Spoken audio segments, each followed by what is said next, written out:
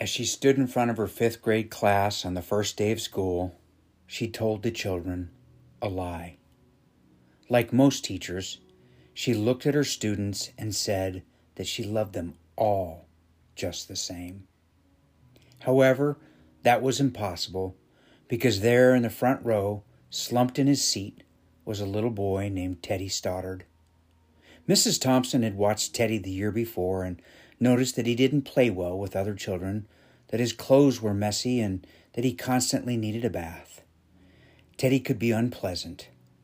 He got to the point where Mrs. Thompson would actually take delight in marking his papers with a broad red pen and making bold X's and then putting a big F at the top of his papers.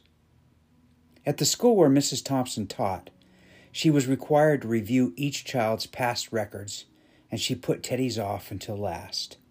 However, when she reviewed his file, she was in for a surprise. Teddy's 1st grade teacher wrote, "Teddy's a bright child with a ready laugh. He does his work neatly, and he has good manners. He's a joy to be around." His 2nd grade teacher wrote, "Teddy is an excellent student, well liked by his classmates, but he's troubled because his mother has a terminal illness and life at home must be a struggle." His 3rd grade teacher wrote, "His mother's death has been hard on him. He tries to do his best, but his father doesn't show much interest. His home life will soon affect him if steps aren't taken." Teddy's 4th grade teacher wrote, "Teddy's withdrawn and doesn't show much interest in school. He doesn't have many friends, and sometimes he even sleeps in class." By now, Mrs. Thompson realized the problem, and she was ashamed of herself. She felt even worse when her students brought her Christmas presents wrapped in beautiful ribbons and bright paper, except for Teddy's. His present was clumsily wrapped in heavy brown paper that he got from a grocery bag. Mrs. Thompson took great pains to open it in the middle of the other presents. Some of the children started to laugh when she found a rhinestone bracelet with some of the stones missing and a bottle that was a quarter full of perfume. But she stifled her children's laughter when she exclaimed how pretty the bracelet was, putting it on and dabbing some of the perfume on her wrist. Teddy Stoddard stayed after school that day, just long enough to say, "Mrs. Thompson, today you smell just like my mom used to." After the children left, she cried for at least an hour. On that very day, she quit teaching reading, writing, and arithmetic, and instead, she began to teach children. Mrs. Thompson paid particular attention to Teddy as she worked with him. His mind seemed to come alive. The more she encouraged him, the faster he responded.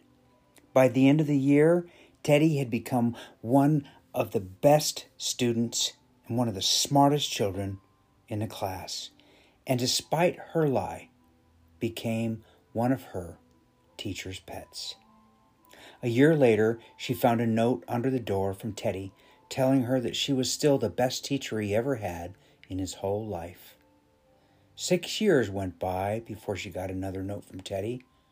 He then wrote that he'd finished high school, 3rd in his class, and she was still the best teacher he ever had in his whole life.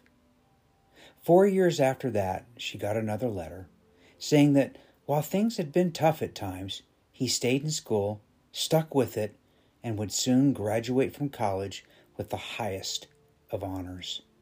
He assured Mrs. Thompson that she was still the very best and favorite teacher he ever had in his whole life. 4 more years passed, and yet another letter came.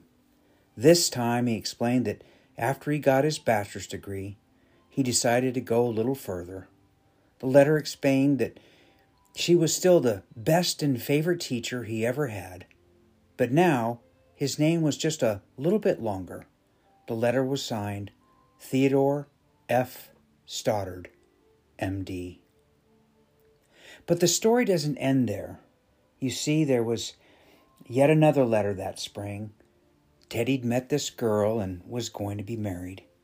He explained that his father had died a couple of years ago, and he was wondering if Mrs. Thompson might agree to sit in the place at the wedding that was usually reserved for the mother of the groom.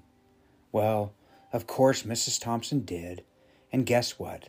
She wore that bracelet, the one with the several rhinestones missing, and she made sure she was wearing the perfume that Teddy remembered his mother wearing on their last Christmas together. They hugged each other, and Dr. Stoddard whispered in Mrs. Thompson's ear, "Thank you so much for making me feel important and showing me that I could make a difference." Mrs. Thompson, tears in her eyes, and whispered back to Teddy, "You have it all wrong. You are the one who taught me that I could make a difference. I didn't know how to teach until I met you." Isn't that a beautiful story? Yeah, I know. But the story doesn't actually end there either. You see, there's proof that one teacher is all it takes to transform the life of a student, whether just a child or a full-grown man entering college late in life after serving in the military. Yes, my very own life was inadvertently transformed by a college professor named Ray Rich. He was both my psychology and history of rock and roll professor. I still don't know why, but for some unknown reason, Ray Rich saw something in me that I couldn't yet see in myself. He challenged me to become a better human being, to face my struggles rather than trying to drown them with drugs and alcohol. He also provided me with the resources and a thought process to make a conscious decision about how I wanted to show up for the rest of my life. If it hadn't been for him, I truly believe I wouldn't be here today. He taught me that all men dream, but not equally. He taught me through the words of T.E. Lawrence that some men dream with their eyes wide open so that they might bring their dreams to life. He shared the words of this famous writer with me on a piece of parchment paper that he gifted me, which I read over and over and over again. I still credit him to this day for being the teacher that saved my life. The Teddy Stoddard story, originally thought to be a true story, is actually a work of fiction from 1974, penned by Elizabeth Ballard for Home Life magazine. The story gained massive popularity because Dr. Wayne Dyer would read the letter that a friend sent to him during many of his popular seminars. To this day, there's a popular video on YouTube, and you can see his words bringing the audience to tears.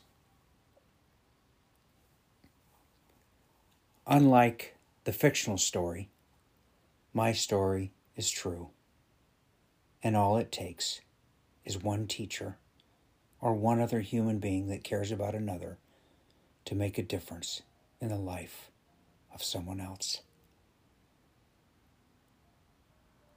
This is Bobby Kountz, TheEarthHeARTist, and I simply want to thank you for listening. I hope you enjoyed the story. Take care.